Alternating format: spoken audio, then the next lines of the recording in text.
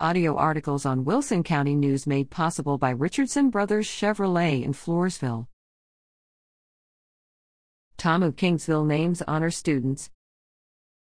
Texas A&M University Kingsville has released the names of the students who made the President's List, Dean's List, and Honor Roll for the fall 2021 semester.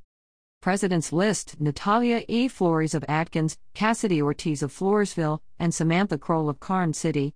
Dean's List: Caitlin H. Luna of Karn City, Chance Chesser of Kennedy, Samantha Hensley, and Madeline Wallace, both of La Vernia, and Cassidy Doga of Seguin.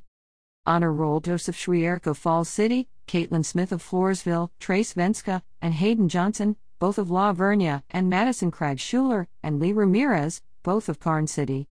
To be eligible for the President's List, a student must maintain a grade point average of 4.0 on all work attempted for a particular semester, with a minimum of 15 semester undergraduate hours completed, exclusive of credit-only courses. The Dean's List requires a grade point average of 3.65, with a minimum of 13 semester undergraduate hours completed.